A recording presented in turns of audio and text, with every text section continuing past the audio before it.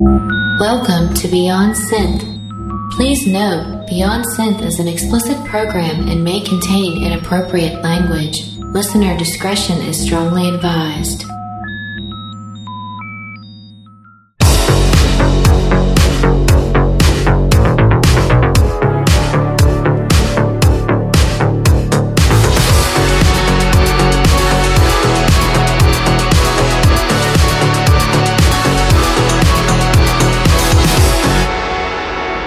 Hey there, welcome to this show, which is Beyond Synth, and I'm your host, Andy Last. Today is another chiptune special. So we had fun last time we did the chiptune special. We had Zabutom on the show, and we played lots of chiptunes, and we're going to do the same thing today, except I am chatting with Salsa, which is Z-A-L-Z-A, another dude from Sweden. So it's like we're having a Sweden special this month, because last week we had Robert Parker on the show, who is also Swedish. We love the Swedes over here at Beyond Synth. Anyway, today we're going to listen to some cool chiptune music. Maybe I'll do a little quick catch up with Retro Revolutions, and then we'll have a good time. So how about we get the show started with some music? Here's a cool one from Chip Zell, and this is Hope, and in brackets Alpha.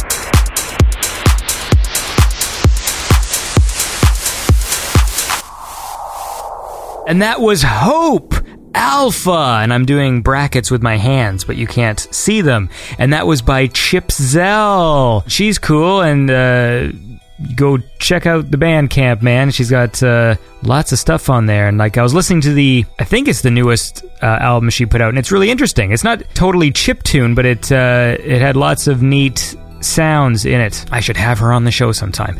And I would like to acknowledge Russ Nyes, because Russ Nyes, people donate, they support Beyond Synth on Patreon, and Russ Nyes has upgraded his support.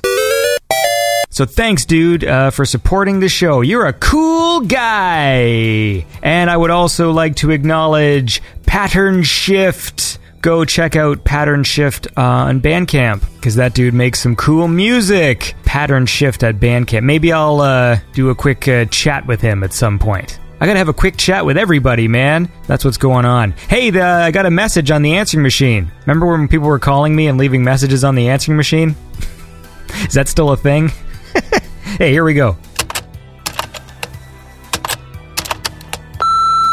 Hi Andy, it's Dave here, Englishman in Texas. Can you, for me, ask Le Cassette when they're going to bring out new music, and if they are ever going to bring out any new music? And keep up the good work with the show. I'm listening from Dallas, Texas every week. I'm from London, moved here with my lovely wife Jordan and our little English bulldog Phoebe. Yeah, so look forward to the next show, Andy, and say hello to Marco for us as well. Cheers, bye. All right, Dave. Well, here's the deal. I don't know what I can say, really, because they haven't really officially said, but all I will say is don't hold your breath for any new Le Cassette in the near future. I think, when they released that teaser last year, whenever the hell that was for that song, to be honest, I don't even know if that song is finished. So, you know how it is, life gets in the way. And I think they intended to release that song, but then stuff got in the way, and they're all having life stuff. Life. But who knows? Maybe we'll actually catch up with Le Cassette later on in the season. Remember in the old days on Beyond Synth when we used to have Le Cassette Christmases for the first 3 seasons of Beyond Synth? It'd be fun to do that again. Maybe that's in the works. But anyways, Dave, thanks for the call, and much love to Jordan and Phoebe and Dave the Englishman in Texas. How about we listen to some more cool chip tunes, man? Here's a cool one from Binster. Sorry, I still don't get the distinction. There's this guy, he's called Binster, but also M. Pegasus, which is a great name. And some of the music is released as Binster / M. Pegasus, and I'm not sure what the distinction is, if M. Pegasus is more chiptune-y or if they're both. Anyway, the bottom line is it's Binster / M. Pegasus. This was from an album live at the Center for Computing History 2016, and this one's called Ain't Nobody, featuring Dream Track, and it's just got some fun speech synthesis vocals that that I enjoy. So check it out, man. Say, did anyone in the audience like Ain't Nobody by Chaka Khan? Yeah. Dedicated to you. Oh, by the way, the guy who did the vocals for this is in the audience. It's Ollie over there. Give a wave.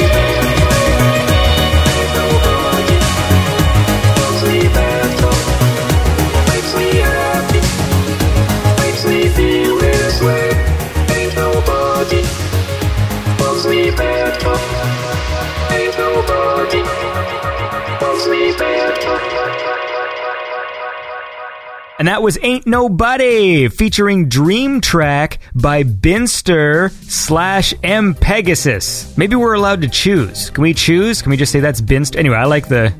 Sometimes there's this thing about speech synthesis vocals. I don't know what it is. They get in my head. It's funny. But look, it's good stuff, and go check it out. And that, of course, was brought to you by my lovely Patreon supporters. There's Jacob Wick with the $44.88, and in the $25 club, there's Clint Dowling, Joey and Kendra, and Chris Williams. You people are awesome. And thank you very much for supporting Beyond Synth. If you want to, support the show too, man, because you're like, hey, man, this show's fucking cool. I want to support it. You can go to patreon.com/BeyondSynth. So what's been going on this week? This has been a weird week. Although I do feel a little bit calmer lately because I run blockers basically on Facebook and Twitter. I run extensions that block the home page, and on Twitter it blocks all the trending topics because I used to get really upset whenever I would see things trending, and then I'd click on them and be like, what am I doing to myself? Like, I just kept on getting really aggravated,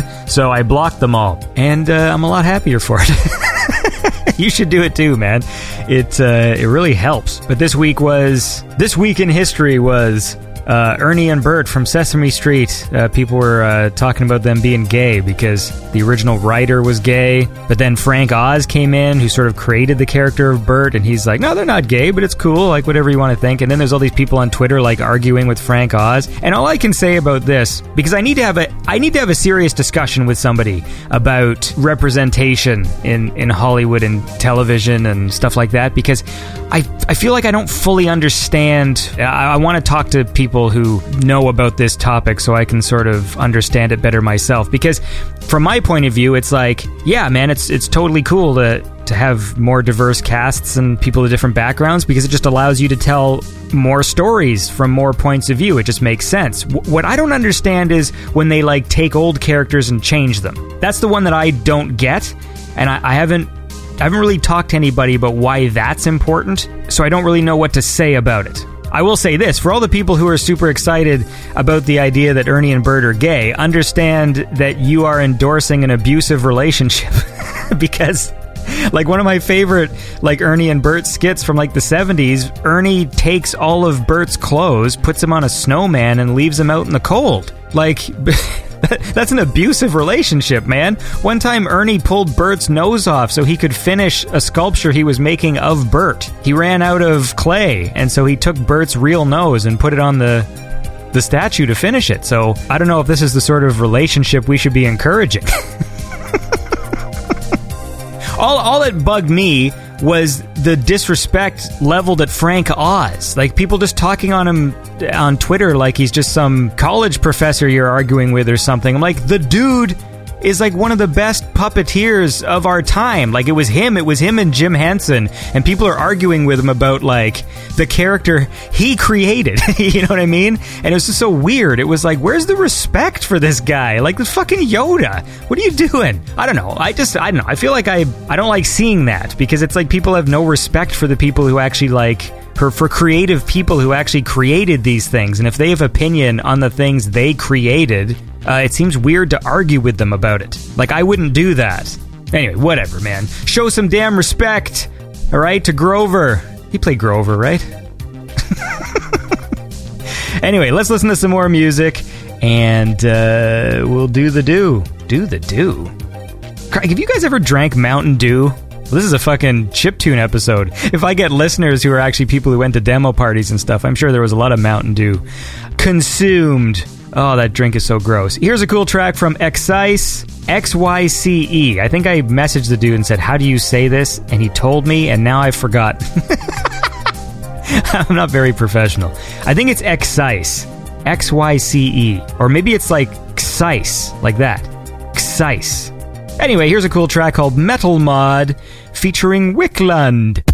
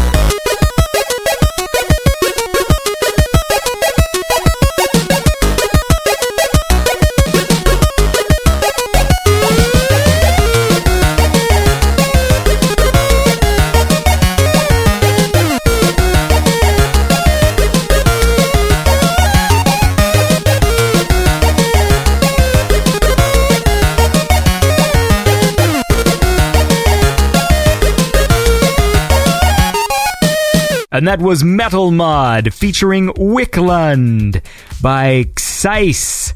Xyce. It's just one word. I don't know. That one's fun. It reminds me of those old Cracktros from back in the day, so that's why I dug that track. And that, of course, was brought to you by my lovely Patreon supporters in the $25 club. There's Mike Shima, Christian James, Emilio Estevez, Chris Dance, and Gregorio Franco.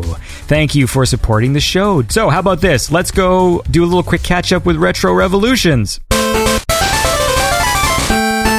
All right, it's time for a Retro Revolution minute. I should probably say a Retro Revolution like 3 minute, but whatever. I'm here with Jared from Retro Revolutions. How you going, Andy? I'm doing well, man. So last week you sort of explained the channel, what you do over there, modding old consoles and making new things and stuff like this. Now you just encountered a ridiculous setback, right, with your Atari build? Yeah, I was about 90% complete, consoleizing an Atari Lynx, which is a handheld system, and doing a lot of tinkering with it, and I accidentally dropped some solder across the microchip which drives the whole thing and blew the whole thing to pieces. So I had to spend $600 to get one rush from England. So yes, I got a deadline because this has got to be at PAX. This is one I think that we probably talked about it on the show during one of the Retro Revolutions plugs. So you're turning an Atari Lynx into a console version by taking the insides out of the Lynx and putting it into an Atari body. Is that what you were doing? Yeah, man. So we're taking the handheld aspect of it and completely turning it consoleized. So traditionally the Lynx never had a video output, and it never had a controller input or anything like that. So we're basically making it like you would have a PlayStation or whatever. You plug it into your TV and go. So opening the whole library up so you can just play them on your TV in HDMI, so it's pretty good. Works with one TV. So by pouring the solder on but by getting solder on the chip, yeah, when you just pour it on like a jug and it's done. So when you say did it actually spark and shit? Yeah, like a bang, and then a bit of a microchip flew across the room, and you can't put that back in. And because it's from the 1980s, you can't just go and buy another one. So you got to, sift through the internet and find another one of these pieces of retro tech. It was pretty heartbreaking, to be honest. And there was no other, Atari Lynx in Australia? It had to come from England? There was one, and it was in non-working order. One of my mates actually sent it to me. He said, if you can get it going, man, it's all yours. Just pay the postage. And I'm like, okay. And we couldn't get it going, so I had to go down the other route. Because this has to be ready by mid-October. It's going to be in the PAX Gaming Expo, in the retro exhibit. Yeah, you can go up and play it. It'll be in a glass case. Who's putting on that display? Australian Retro Gamer magazine and a few other pretty decent channels are doing some articles on it and stuff, and there'll be a bit of an article written up on it when it's finished, and then you can come and play it, and then it's going to a collector when it's finished to commission me to build it. Some weird wealthy oil baron? No. It's one of those basement dwelling grandma's boys. Yeah, I hear a lot about those guys. With not much pocket money, but huge passion. Well, that's cool, man. Well, listen, it was good talking to you. People should go check out Retro Revolutions on YouTube. And what else? They can follow you on Instagram and see what... Yeah, and if anyone's got any music they want shoved on the show, just send them over my way. You can get me on Twitter or Instagram pretty easily under the same name. Find me. Always interested in playing some good tunes. Awesome, man. Well, it was good talking to you, and we'll talk to you next week. Yeah, thanks, man. Catch you later. All right, and that was Jared from Retro Revolutions. Always fun having a little catch-up with him. That, of course, that was brought to you by my lovely Patreon supporters in the $15 club. Action Jackson, Kenjuru, Hampus ML, and Chatterack with the $14.95. Makes my show feel like it's a hairdryer or something. Look, let's listen to another track, man. Here's a cool one from Big Giant Circles from the Pocket Mine soundtrack. I think that was a game, I'm assuming. Yeah, sure. Hey, man, I do my research. Anyway, this is Big Giant Circles with the track Inverted Vertigo.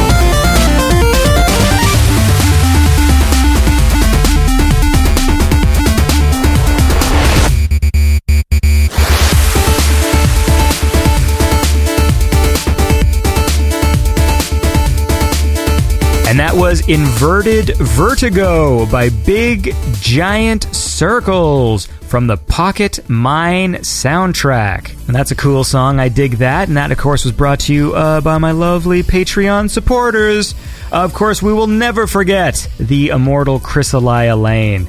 But there's also other cool people like Atom Force and Sebastian Anti. And of course, Fraser Davidson, who helps me out by keeping track of all the songs I play on this show and puts it in a nice little chart for me. And every so often I remember to look at that chart. Because, again, I am disorganized. So what's been going on? I'm almost finished watching all the Star Trek episodes that Florence told me to watch. So we're going to do a Star Trek show in a few weeks. We haven't actually recorded it yet, so... You know, it's coming, and I've enjoyed it, so that should be a fun show. I actually watched a bunch more episodes that she didn't tell me to watch, and some dude called Anthony keeps messaging me and telling me to watch more episodes, so we'll see. I might not be able to get to all of those, but hey man, I'll try. And I'm also going to be adding some new segments to the show. So there's going to be a few new voices coming on the show to do recurring segments. I guess maybe I'll announce those next week? Yeah, we'll announce those next week. But it's good. It's some former guests who are on this season, but that people mentioned that they enjoyed their episodes, and I thought, well, maybe there's a way I can bring them back on a regular basis. And so we're going to do that. So we'll get another lady on the show and another dude on the show, and hopefully you guys dig that. This is like a teaser. Do you like teasers? I just watched one for the new season of Doctor Who, and it was interesting. Isn't it weird when you have a thing that you like, and then the producers just decide to aim at a completely different demographic, and you're just like, what? Like, they did this Doctor Who trailer, and it was like playing like contemporary pop music in the trailer, and it was just like, what is this? It just was... It just felt so weird. I mean, obviously they've made a bunch of changes to the show, but that was like the biggest, weirdest one. It's just like this weird trailer. Yeah, whatever. This is me being a nerd. Let's listen to some more music. Here is a cool song from Aethernaut. This is Future Strut.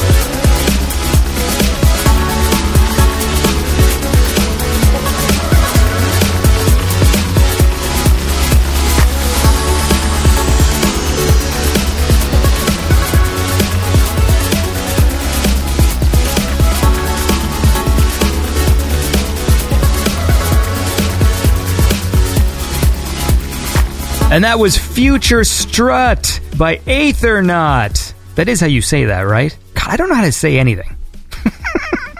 I shouldn't have a job where you talk. This is not a job. I don't know why I just did that. Slip of the tongue. Because if this is a job, I would fire myself. Anyway, that was brought to you by my lovely Patreon supporters in the $10 Club: Elias Garnier, Digital Dreams, Justin Armour, Polly Digital, Sarah Buchelman, Andrew...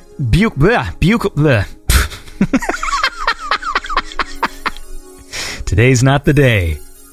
You know what your last name is. Buchelman. And if you want to help support the show, you can go to patreon.com/BeyondSynth. So, we are going to chat with Salsa in just a bit. Maybe we'll listen to one more song. Oh, what's that? I hear... There's a blood moon rising. That's right, everybody. It's time for the donation of the beast. This is the donation of the beast.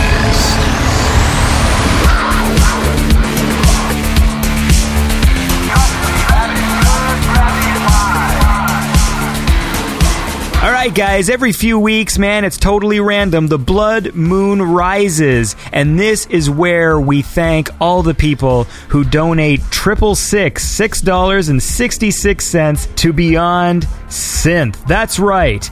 There's Luke BTD, Renton Brax, Love Machines from Ix, Alexandros Samaras, Street Cleaner, Paninaro. Have I read that one before? Thanks, buddy, for your support. Moose Nux, Ross Pentland, Carm, Tomasz Shimanek, Straylight, Orlando, Rodriguez Naif, Rob Dyson, and Till Wild. The blood moon has risen. Thank you very much for you guys supporting Beyond Synth with the 666, the mark of the beast. I'm sure anyone listening to this show for the first time is like, what the fuck is going on? Let's listen to one more track. This one is awesome. This is Boss Music. If I ever heard it, it's by Petriform from the album Cross Section, and this is ETP.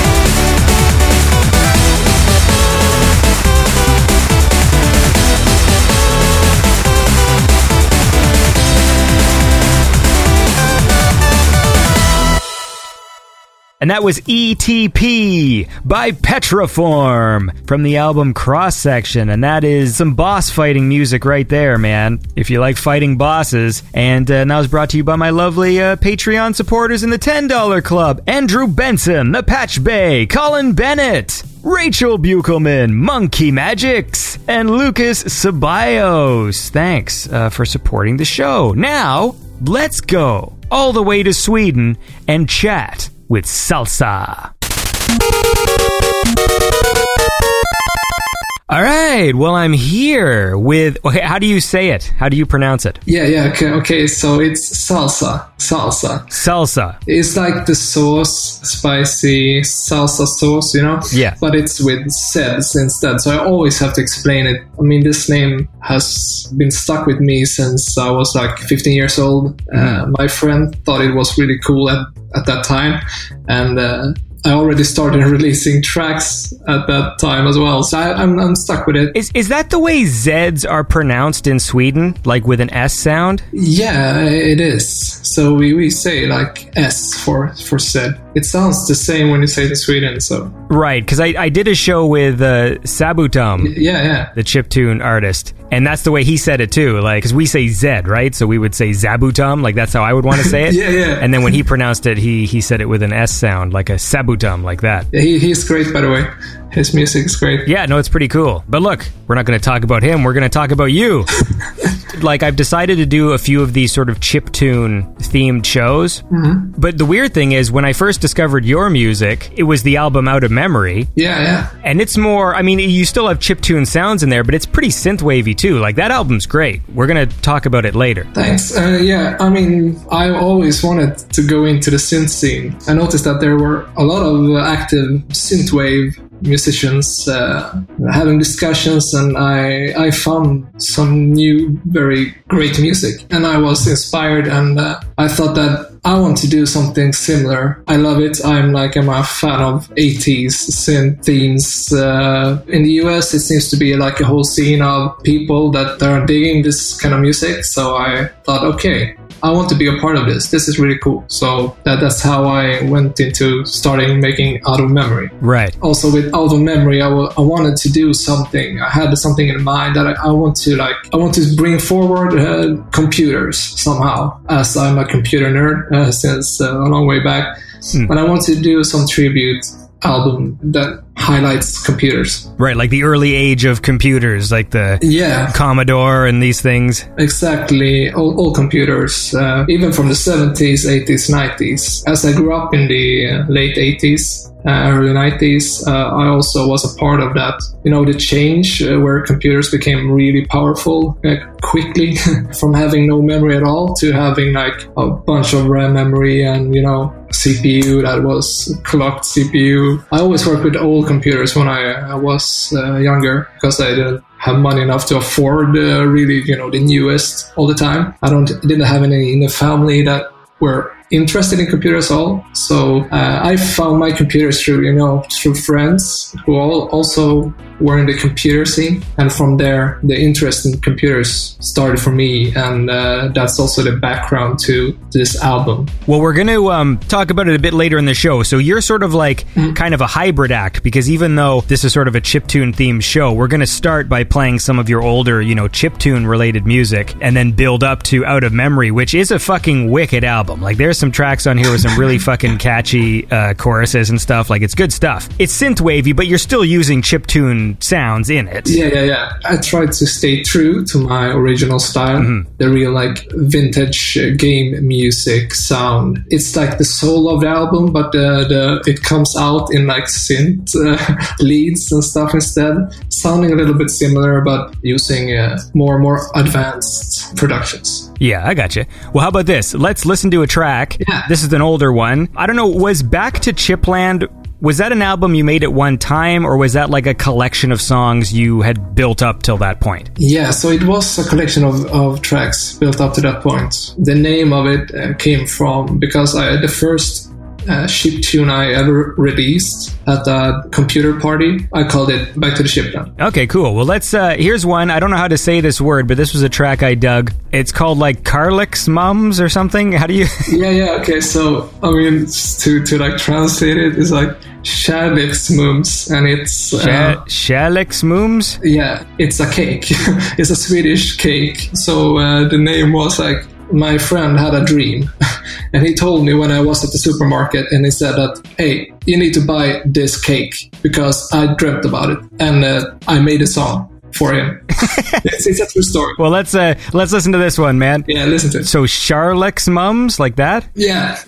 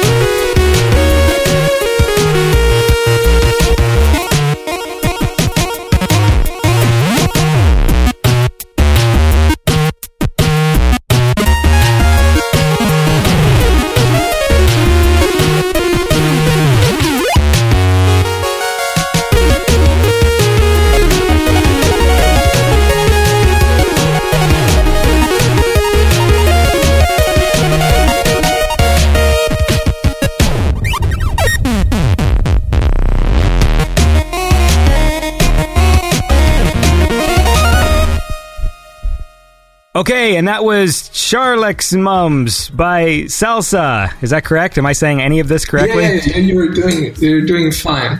You're doing fine.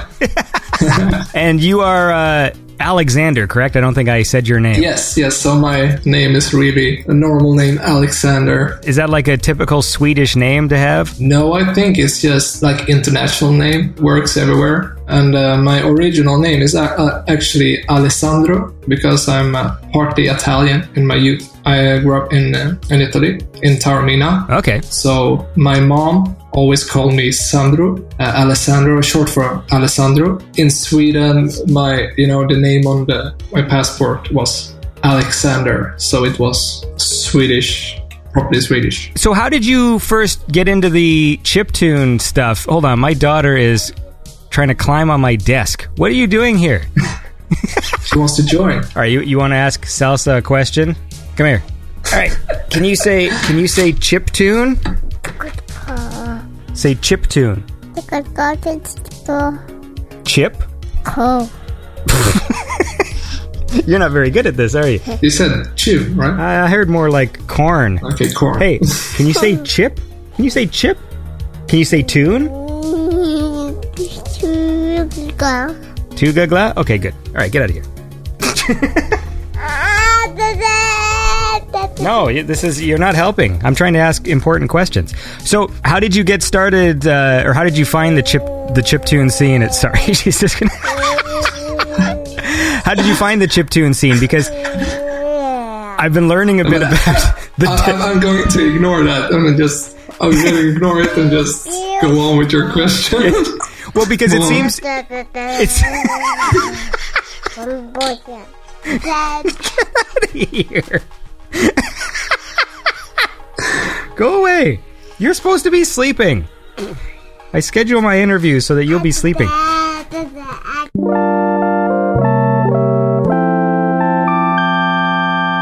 I had friends who were computer enthusiasts. We started to hang out, and they showed me a program on the computer where you could create music. And from there, that was the first time I saw that you can do music on a computer with a tracker program, where you put in each note manually, and you have several tracks, and you use the computer keyboard to play the sounds and to put in the notes in to make the groove, and then make everything else. So yeah, that's where I started out.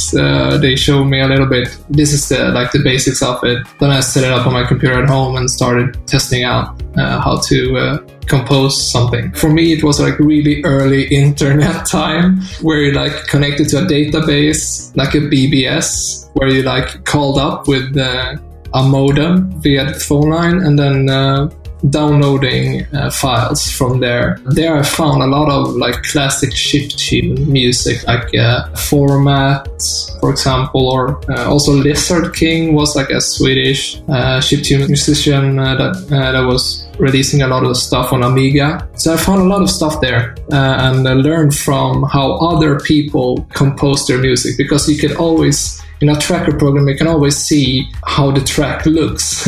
So you could just, from the look of it, get a sense of how you do the same thing yourself. So when did you make your first track? I must have been 14, 15 years old. The first music I made was Euro techno, really dance music, or electronic, more clubbish music. I think it was because it was simple to do. You just put in a beat, bum bum bum bum bum, and then you build on that.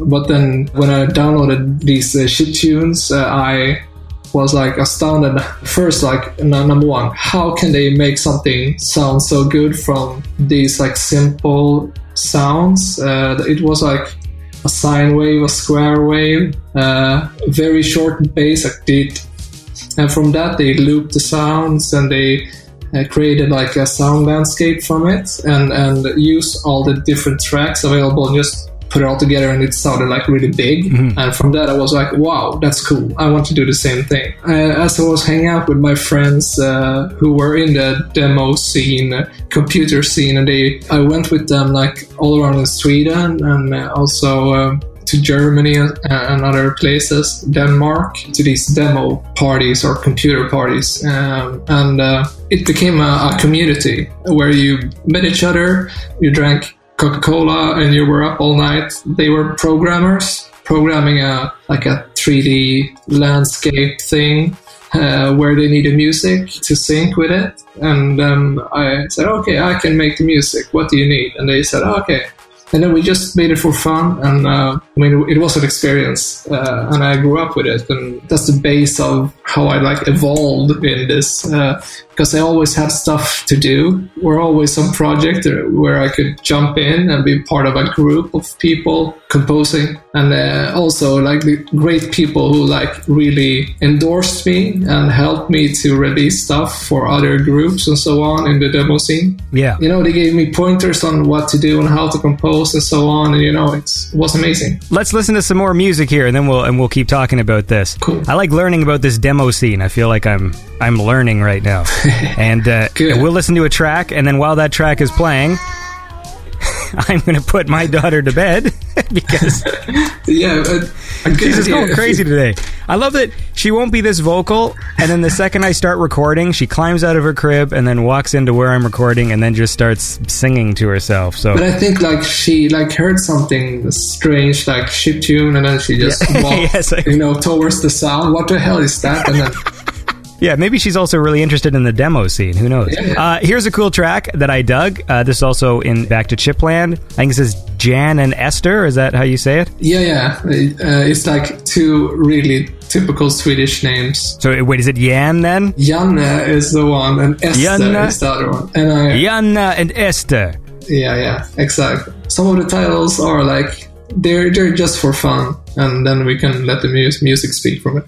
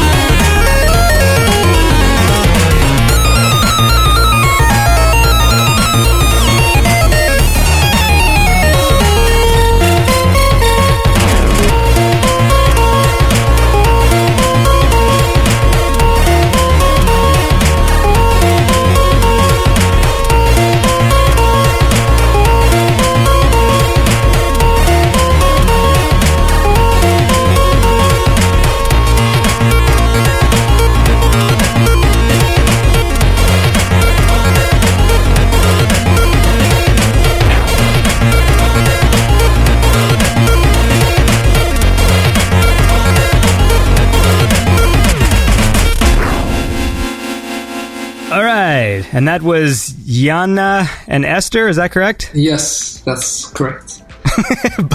by Salsa. And I'm here with Salsa right now. Alexander or Alessandro. What'd your mom call you? She called me like Sandro. Sandro. It's like short for Sandro. Yes. Sandro. I really hate it. Oh. I hated that when I grew up. I was like, don't call me Sandro, please. And she was very sad every time I said, don't call me Sandro. But when I got like 20 years old or something, they stopped calling me. Calling me Sandro. They call me Alex. They call me Alex, like, in a way that they're not very pleased with it, but they say it anyway. So when the demo scene first propped up, I mean, how did you guys initially start deciding to do these meetups? How did that work? I mean, I know it was going on for a while, but I mean, how did you get wind of it? Who planned them? How did that work? In that time, it was people who were joining these BBS bulletin board systems or went online somehow. They knew the ones who were posting things online and where to find information, what is happening. Or there were websites online early on, where they were posting everything about the scene. They call the demo scene the scene. So it's scene.net, for example, or also website poet.net, where if you release something at a computer party, a demo party, you posted it on poet.net, and then everyone could comment on it and give you the thumbs up or thumbs down, or So I think from sites like that, and then also at that time, early on, they put up websites for each party, and people in the demo scene community in that city, they all went to that party in that city. And then people from other cities in Sweden, for example. So I was in Helsingborg, and then I went to Gothenburg, and people in Stockholm went to Gothenburg, and people in Gothenburg went to Stockholm, and we met the same people in different parties in different cities And the same was in Europe, like in Denmark, in Germany, and in France, and so on. So it has been really like spread around Europe. And I think that in the US, many people are now like still finding out about the demo scene. What is it? You know, I know an artist called Scattle contacted me once saying that, hey, you know, what is the demo scene? Please let me know. I want to be a part of it. Like, these are a lot of words that I've heard over the years, but never fully understood exactly like what was going on. But from your point of view, you were in it for the music. Like, is that correct? Like, it was the music that interested you? Yeah, I was totally in it for the music. I like watching, you know, the 3D demos, and, you know, they connect to like Amigas and Commodore 64s, and, you know, it was amazing things you saw, which you never seen before. Mm-hmm. But I was in there mostly for the music, because I wanted to find my platform. The first time I released a track where people were like applauding, listening to my tune, I was like, this is what I want to do. Like, this is what I like. I like to make people happy by making something that they like. When I talked to Sabutom, like, he was saying that, you know, because within the demo scene, there were those people that were there, like, they were the programmers who they wanted to make like a game, or they wanted to make some sort of digital art of some kind. Like, it wasn't necessarily all musicians. It was like coders doing all sorts of stuff, but then it was combined with, you know, chiptune music and stuff. That's what made it cool, I guess. Yeah, I think in the demo scene also you realized what your strengths were. Like, a programmer is coding something really cool, but at the same time he or she is also a musician and wants to add music to it. It's a big job making both the code and the music, and then you could like start distributing the tasks to different people, and then have great fun, like being you became a group of people who always released new stuff, and that became your like demo scene name, the name of the group. You met new people and you had a chance to collaborate with people on a term where it's like no one is gonna win anything more than like credibility.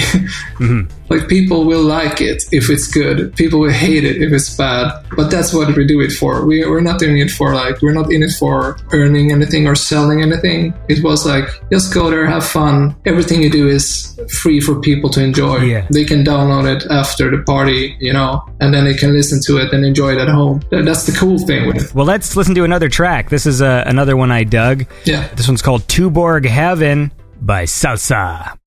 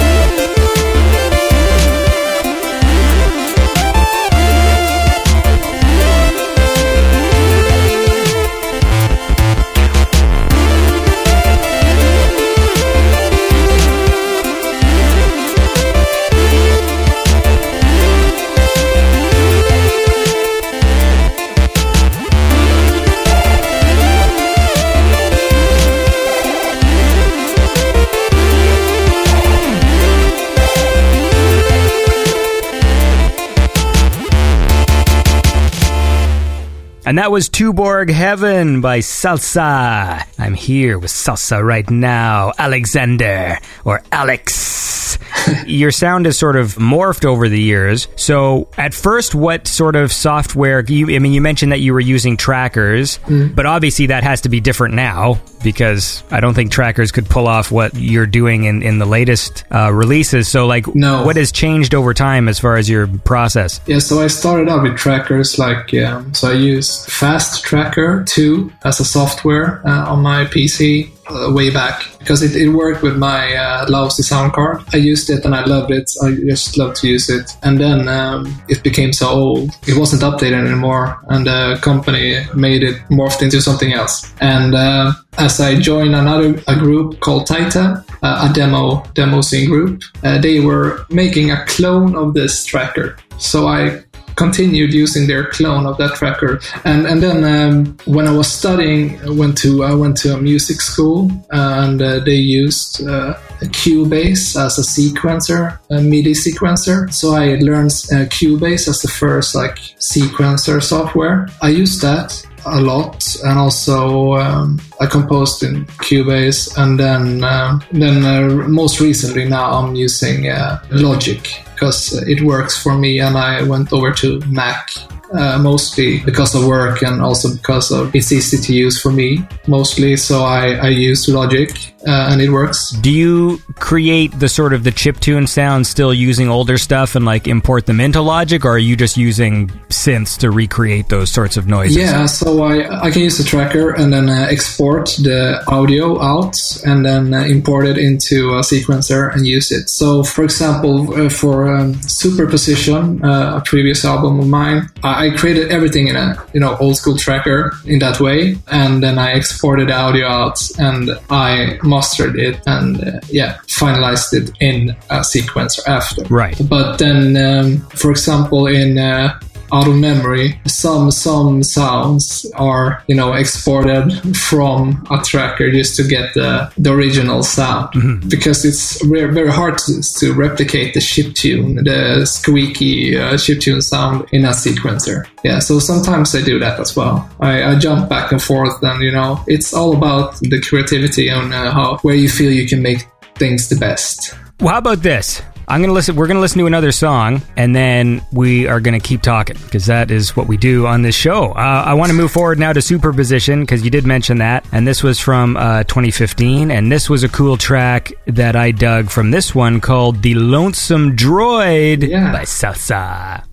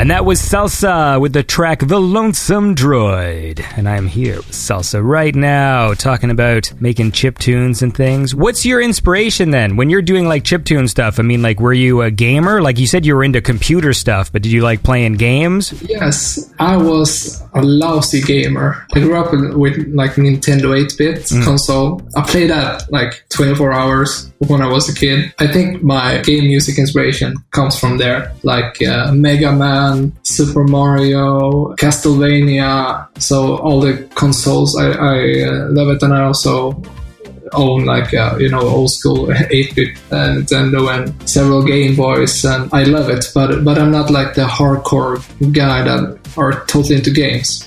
If I hear something in a tune which I think is amazing, I can't get it out of my head, and then I want to learn how you do it. And from there, I think there was like a lot of good melodies from the early 90s when games were evolving as well, not only computers but like game consoles. So from composers of games I got a lot of inspiration. But mostly then, like when I discovered chiptunes, I was inspired by other chiptune musicians, and from there I like started to learn more from them and how to compose better and better. So I mean, if I think really like back, like from when I was a kid listening to radio, I really love 80s music, like Phil Collins. I remember like I had it on cassette tapes, classic stuff, and also we had like from a friend I borrowed like it was called Koto Science Fictions tracks.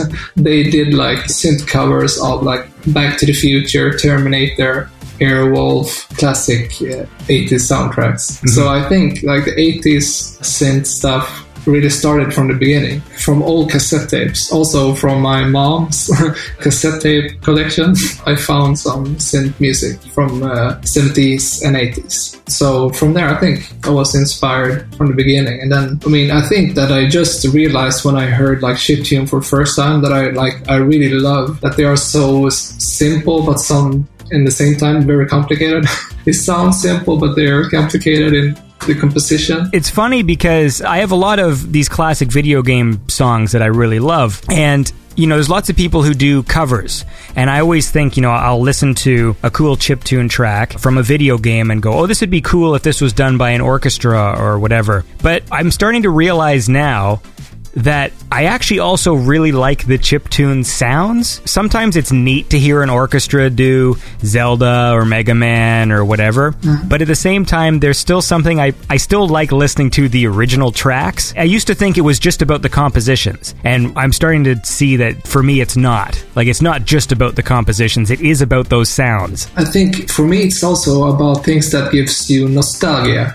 So listening to a whole symphony of Zelda music, I would be bored in the end of the show. I'm sorry to say, even if I'm like a big fan of the Zelda music. But like I like the original. I don't know. I like it more. That's just the way it is. I can't explain it. But also one thing that I can mention is like when listening to like popular music today, if you decide to make like a cover of like a track that you like today and you just make it in like pure chiptune sounds, something magical starts to happen because you simplify the track.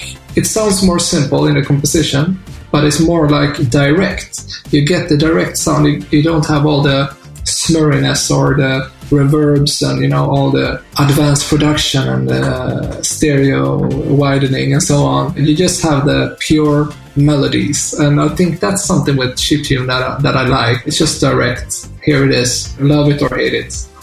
Well, let's listen to some more here, and then we'll move on. Yeah. So here's another one from Superposition. This one's called Waves of Energy by Salsa.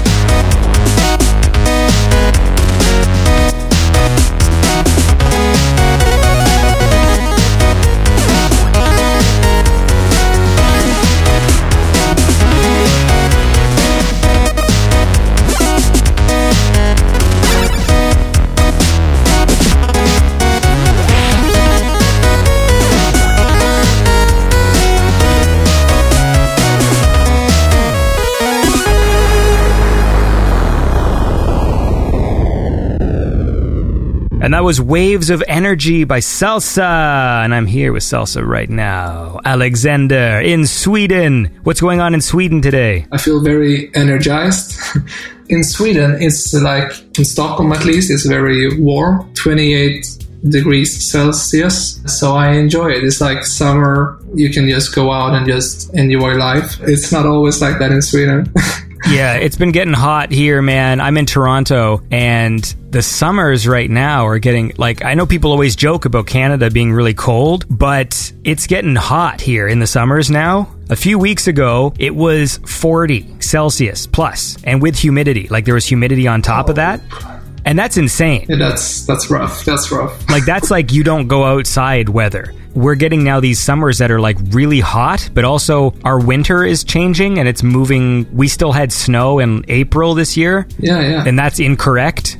Like, the snow usually went away in March. We had a rhyme, which was April showers bring May flowers, which is what we say, you know, so it means it rains in April and the flowers come out in May. Yeah. And then this year we had a fucking ice storm in April that literally caused like 1,000 car accidents or something, and it basically just turned to winter for like a week. That's crazy. And then fucking the next week it goes up to like plus 30. Like, it's just bonkers. It's like 1 week it's freezing, then the next week it's too hot. We don't know how to dress anymore because you don't know what kind of coat to put on. It's not the same as it used to be. And also in Sweden, we used to have like quite stable temperatures and stuff, but now I feel that it goes up a lot and then it becomes really cold in the winter, and it's like a long winter, and then it takes a while before the summer starts. And yeah, so luckily for me, most of my hobbies are inside because I'm not really like into sports or anything. So, you know, regardless of what the weather is, I'm usually playing video games or editing this show or recording this show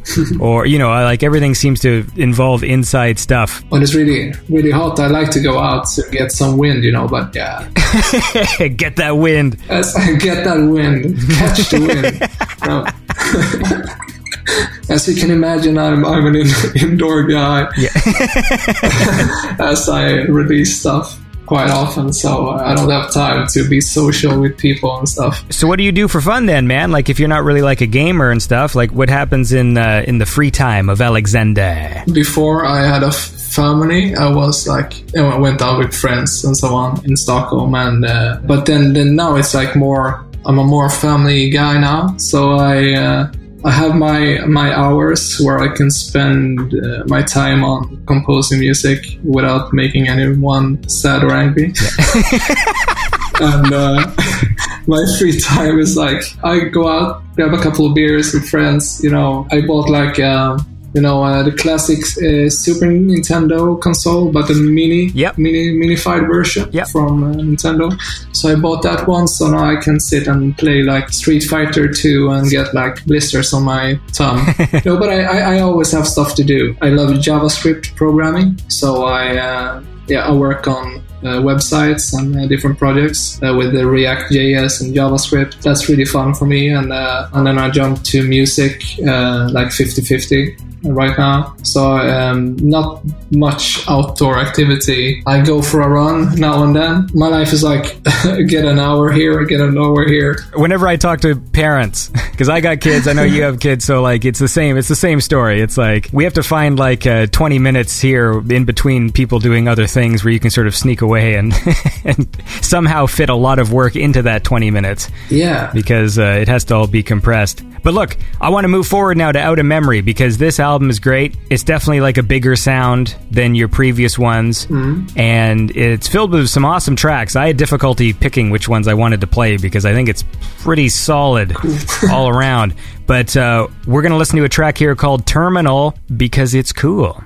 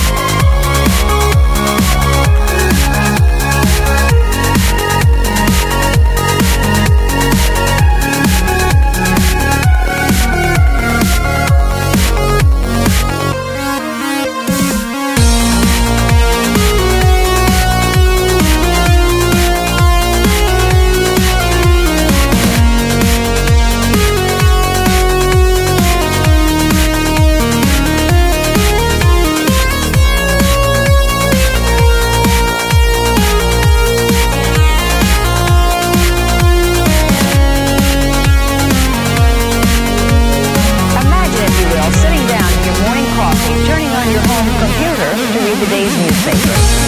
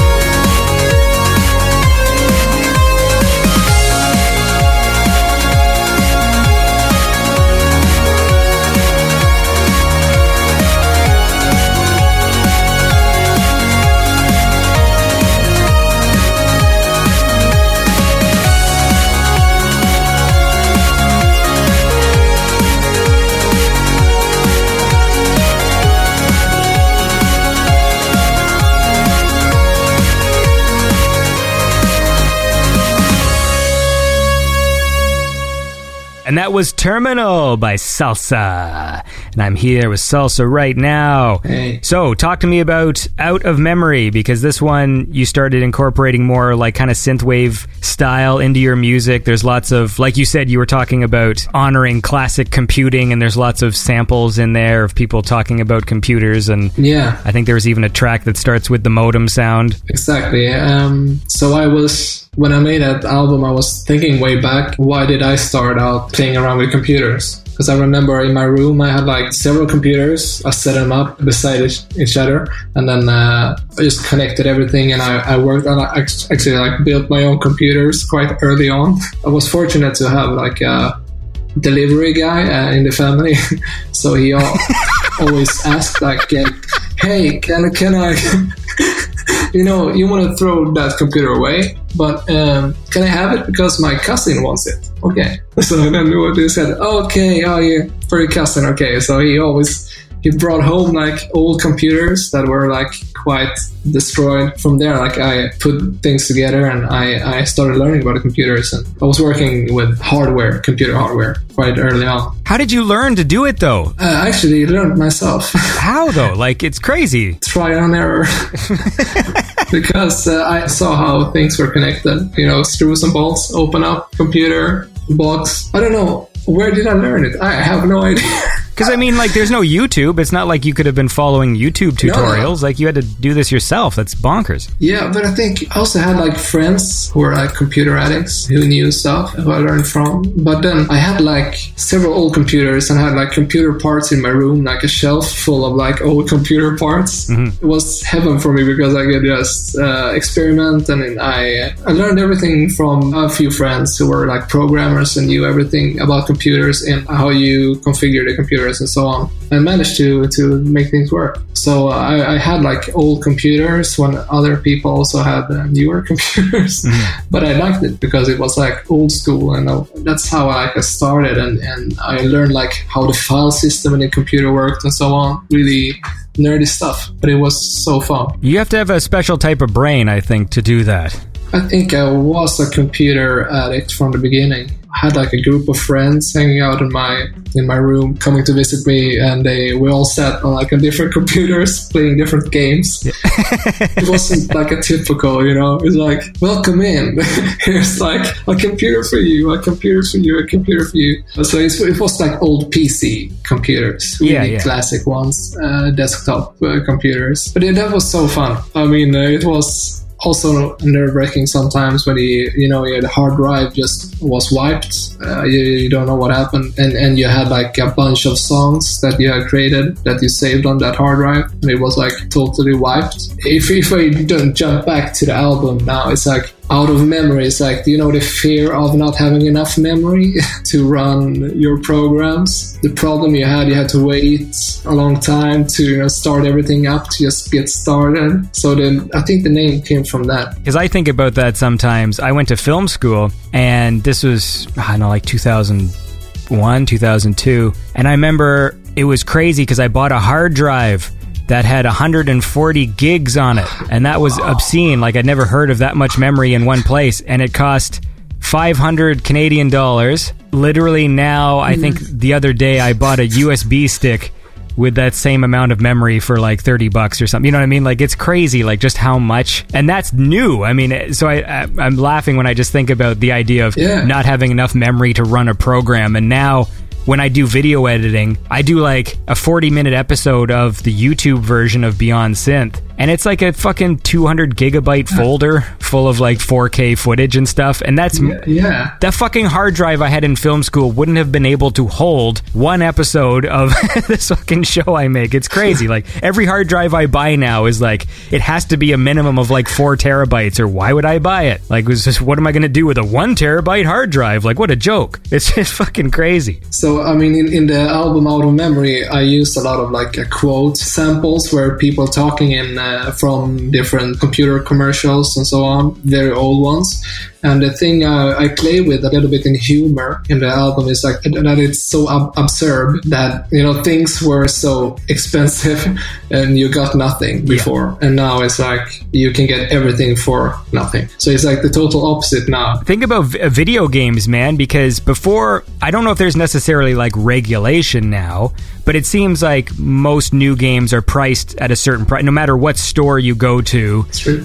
In Canadian dollars anyways, a new game is $69, $79. I think they're $59 American for a PlayStation 4 game or an Xbox game. But back in the day, I remember the prices were different in different stores. Like, I would go to one store to buy a Nintendo 64 game, and it would be like $100 Canadian, and then another store it might be $89. Like, there was no consistency. Super Nintendo and regular Nintendo, sometimes games would be like $89. It was $89 for Super Mario Brothers 3. Yeah. And that game is what, like 10 kilobytes or something? Like, it's insane. Like, when you think about what you actually bought, it's crazy. Of course, I mean, there's a lot of work behind it, but it's like when you think of like computer hardware that was available at that time compared with what is available today for us, it's so crazy when you think about it. And a lot of like samples in my album is pointing that out, like 4 megabytes of memory, and they say that it's like, I mean, that's a sales pitch. Like, you get 4 megabytes of memory. It's like, what? 4 megabytes? But 4 megabytes, that's nothing today.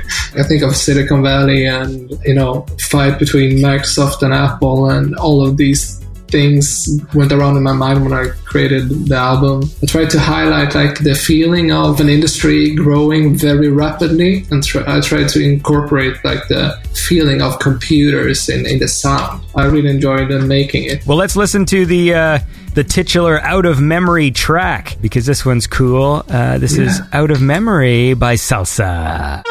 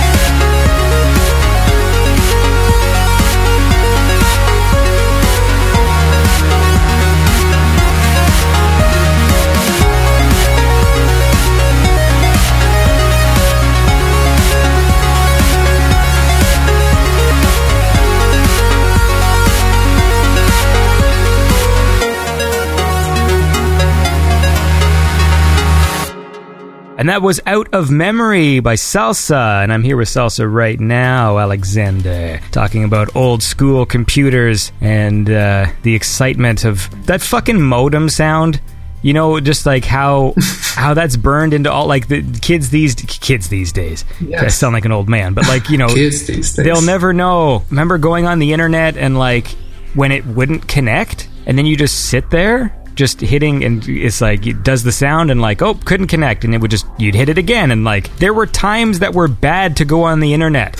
Like, I remember that was a thing. Yes. It was like, oh, don't bother signing in at 6 p.m. That's when the internet is busy. You know, you'll have better success signing onto the internet at like 9 p.m. or 10 p.m. when people are sleeping. And just like, what? Like, that was a thing. The internet was busy. Like, fuck's sakes. At that time, you were used to having some wait. You know, today, if something goes, like, if it takes a couple of seconds, it's like, hey, this is slow. Mm-hmm. But then it's what's like, okay, we can wait a minute, and after a minute, if it doesn't work, maybe we try again. You know, we had like a better tolerance for wait time, and also more understanding. We weren't like used to the technology. I mean, to internet and how it worked and so on. So we just took things for granted. Like, okay, so it's supposed to be like this. You have to wait here, and it's calling up the phone line, and it's making a very weird sound. It's like, I'm like, okay, and it's done now. Okay, is something happening? Okay, am I online now? Okay, good. Like, that was okay. But what is that sound? I've never understood why it made that noise. Like, why is that the noise? Like, what was that? That's my impression, by the way. I'm not going into the details of that. You have to Google it, okay? Google it. Why is it? It's like the future now, where you can use Google.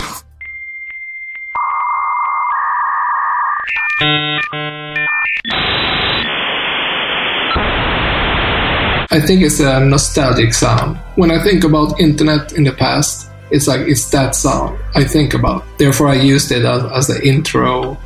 I mean, the sound before the song starts. What was music school like? Was that your actual, like, education, or were you also doing something else? So I wanted to go in, like, working with electronics instead. But then I was, like, too late applying for that school, and I missed it. And I was like, okay, hey, I don't know what to do. And then I thought about what's the other thing I like, except for computers and, you know, electronics. Is like, okay, I like music, and so I did that, and it was very fun, actually.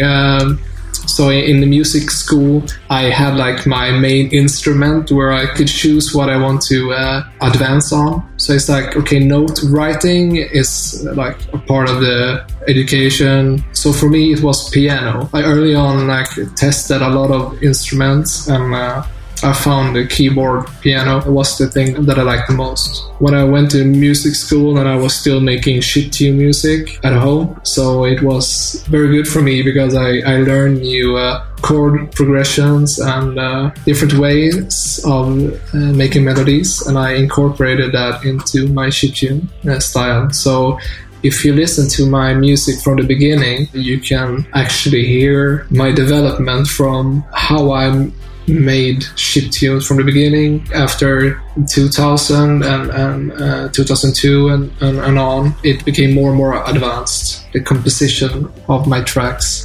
So it really helped me going to music school and learning, you know, this is how music is written. How difficult was it to apply it to trackers? Because don't trackers go like kind of up and down? Like, isn't that how it works? Like, it's sort of like the thing scrolls by? Yeah, exactly. It scrolls by. So you learn something. It's like rhythm, how you work with rhythms. And music is built by rhythm. You have like a specific beat, and you roll with that. In trackers, you learn how a song looks, and you also learn how it sounds.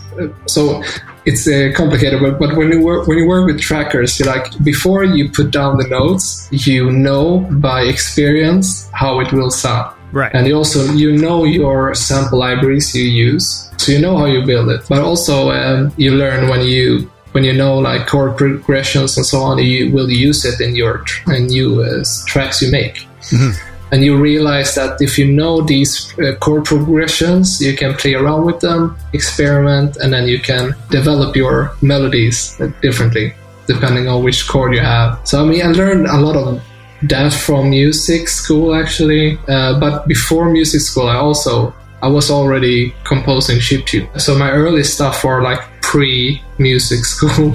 Right. So it's interesting for myself as well, like to go back, dig into my old stuff and to compare it with now. The cool thing with chiptune, also just to add one thing, is that you have these limitations, and the limitations makes you come up with better things. I think that, because when you don't have as many options, yes, you have in a sequencer where you can have 100 different instruments, and you try to make something. It helped me to be more creative, and I think that's the charm with chiptune, that you have limitations and you have to be really good at coming up with cool stuff with these limitations. Yeah, for sure, man. Let's listen to some more music. How about that?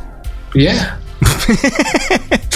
This is a cool song. I dug this one a lot. This is Interconnected by Salsa.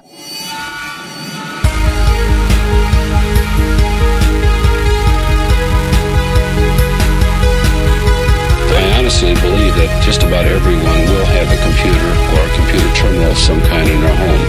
We're going to see these units interconnected through telephone networks. In fact, we have that now, where they can dial up large databases across the country and retrieve information, ask questions, get some answers.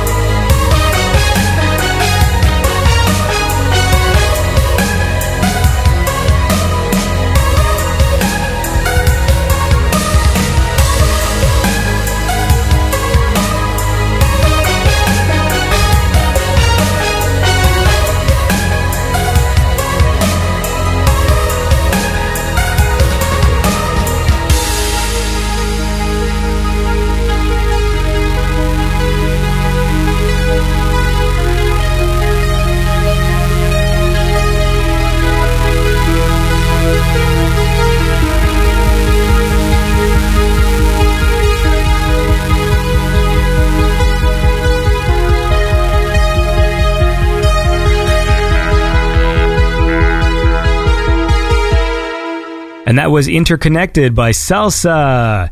Talking to Salsa right now. We're talking about chiptunes, computers.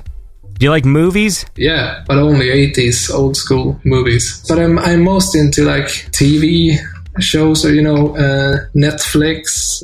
I think I watch less movies today than I did before. Yeah, I think so too, actually. I never have time because for me, I need to focus when I watch films. I don't like watching movies for the first time with like the lights on and noise everywhere. Like, I used to be like a nerd for movies. Like I need to be in a dark room. Yeah. The sound has to be up and there can be no interruptions. And now the only way for me to really watch a movie like that is at like 3 a.m. and usually I'm asleep at that point. So TV I find is easier because they're shorter. Like that's but they're also better. Like I think that actually TV shows, every episode is like better than a full-length movie today. Sadly, it's like that. I mean, it's specific movies, Star Wars movies, or they give like extra production value. But then I like the format of TV shows. I like having like watching an episode and then go, and you're building up something until the next episode comes out. Yeah, it's a cool feeling. Like Westworld, that's the latest show. That kind of stuff. I like sci-fi stuff. Me too, man. I still got to watch Westworld. I've only seen one episode. I know I have to watch it. There's all these shows that I have to watch, but then as it builds and as more seasons get added, I just feel the weight of the commitment,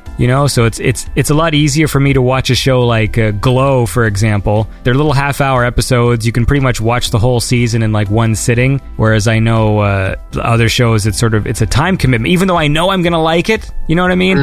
I like how with TV shows you really get to know the characters. Although saying that, I do like superhero films. Like I do like big movies with explosions and lasers and stuff. Yeah. But I find myself getting more like emotionally invested in TV storylines. Yeah, I agree. I like all the Marvel stuff, for example.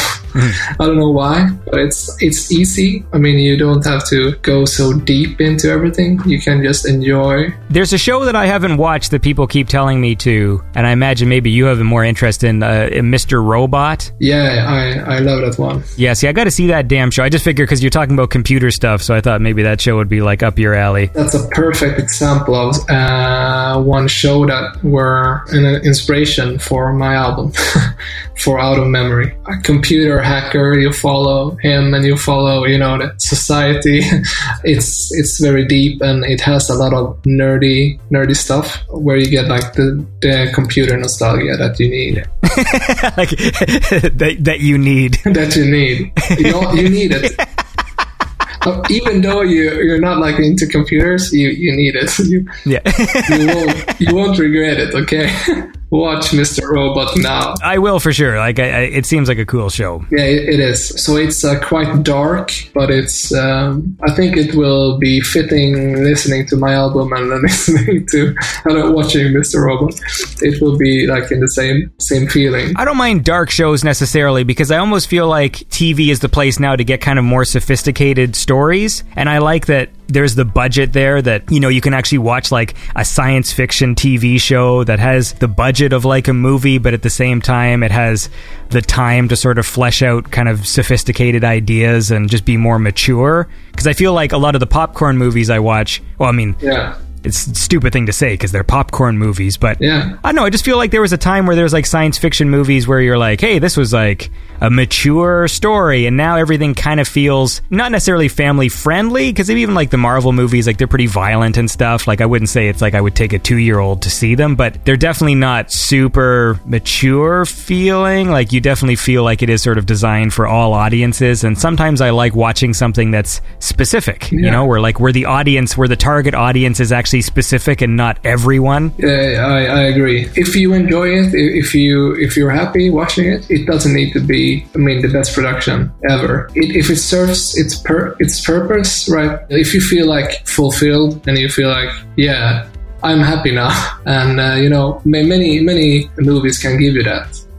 And even if they're like predictable and you know what's gonna happen, you still, you watch it and you enjoy what you get.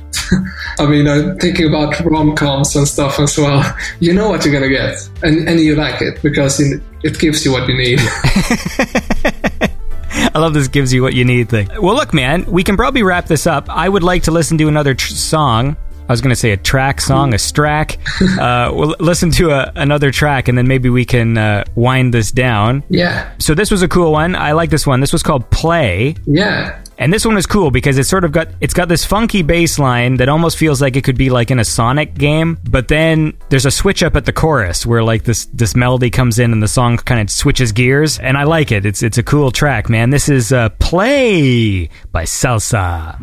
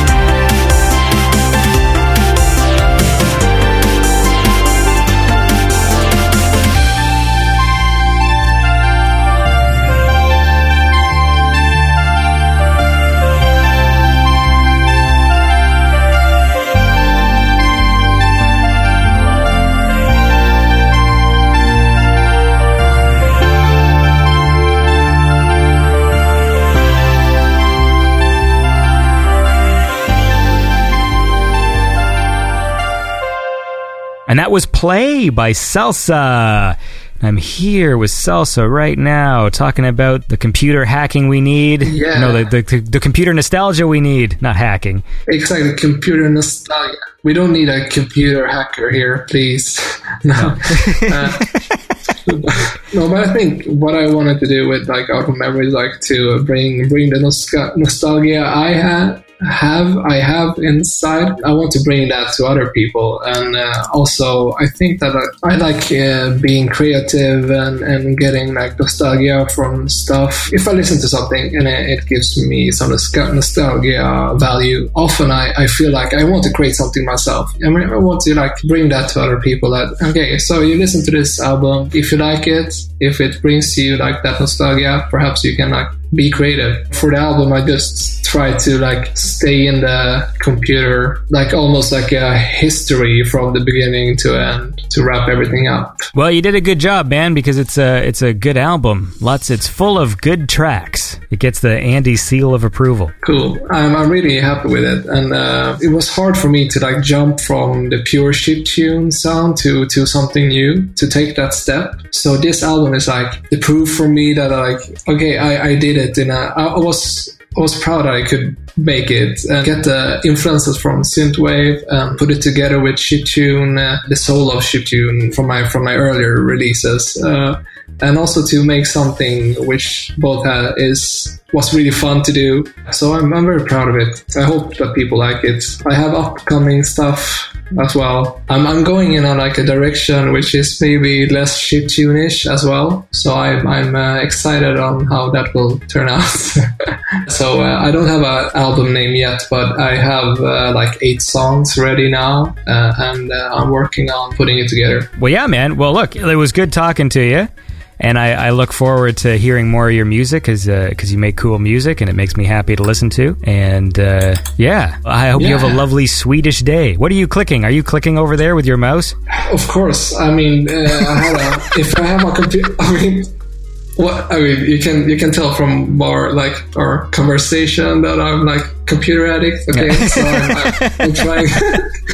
I'm trying not to click anything, I'm trying not to press. I even have like my synth in front of my computer right now, so I'm trying not to play on it, I'm trying not to click on the mouse, It's hard. It's a hard time. Well, it's okay, man, because we're done, so you can get back to clicking and making music, which is what you should be doing. Yes, but I really appreciate you taking time for this interview and for your nice questions. No one's called my questions nice before. They're really nice. Yeah, that's a new one. I've heard them referred to as bad, but never nice. So today's a good day for me, too. Yes, you should take that and be happy with yourself. All right, man. Listen, it was awesome talking to you. Awesome. Thank you. Thank you very much. All right, and that was my conversation with Salsa. So he's a cool guy, and that album's good stuff. So you should go check it out. I put all the links to all the artists on the SoundCloud, and when the episodes get posted to YouTube, so you can check out everybody and go support their music. And before I go, I'd like to just do a little quick shout out to some lovely patrons. There's Kemson Games, Trevor Resnick, Tristan Waits, Blake Peterson, Power Loader, Robert Wolf, Greg Smith, Knight of Ducks, fucking Slunks, Ashley Keegan, Playmaker Media, Martin Larrabee, Assy Dre, and with the 777, Skywolf, and the Rosconian. Thanks, everybody, for supporting the show. If you want to support the show like those awesome people, you can check out BeyondSynth.com and click the donate button. Now, who's on the show next week? That's a very good question. I don't actually remember. I like to just raise a question as if I had the answer, and I don't. I think next week's episode, let me just check. I think next week might be the Mizu Cat one. She's an artist, and she does cool work, and so I think that is next week's show. What I really need is a producer, a secretary, and a shit ton more money. Anyway, have a great weekend, everybody. Thanks for listening to the show. This has been another Chiptune special episode of Beyond Synth, and if you dig it, we'll do some more, man, because there's lots of cool chiptune artists that I'd like to chat with, and it's always fun listening to it. So have a lovely weekend, everybody, and I will catch you next time on Beyond Synth, the best synthwave chat show there is, and sometimes chiptune chat show. Thanks for listening.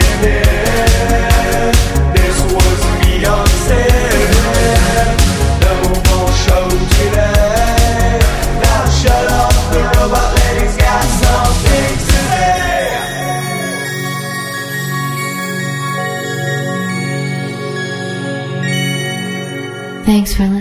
to Beyond Synth. If you would like to support Beyond Synth, please visit patreon.com/Beyond Synth. And don't forget to check out Beyond Synth on Facebook, Twitter, SoundCloud, YouTube, and Instagram. If you want to submit your music for the show, please email it to beyondsynth@gmail.com. Have a lovely day.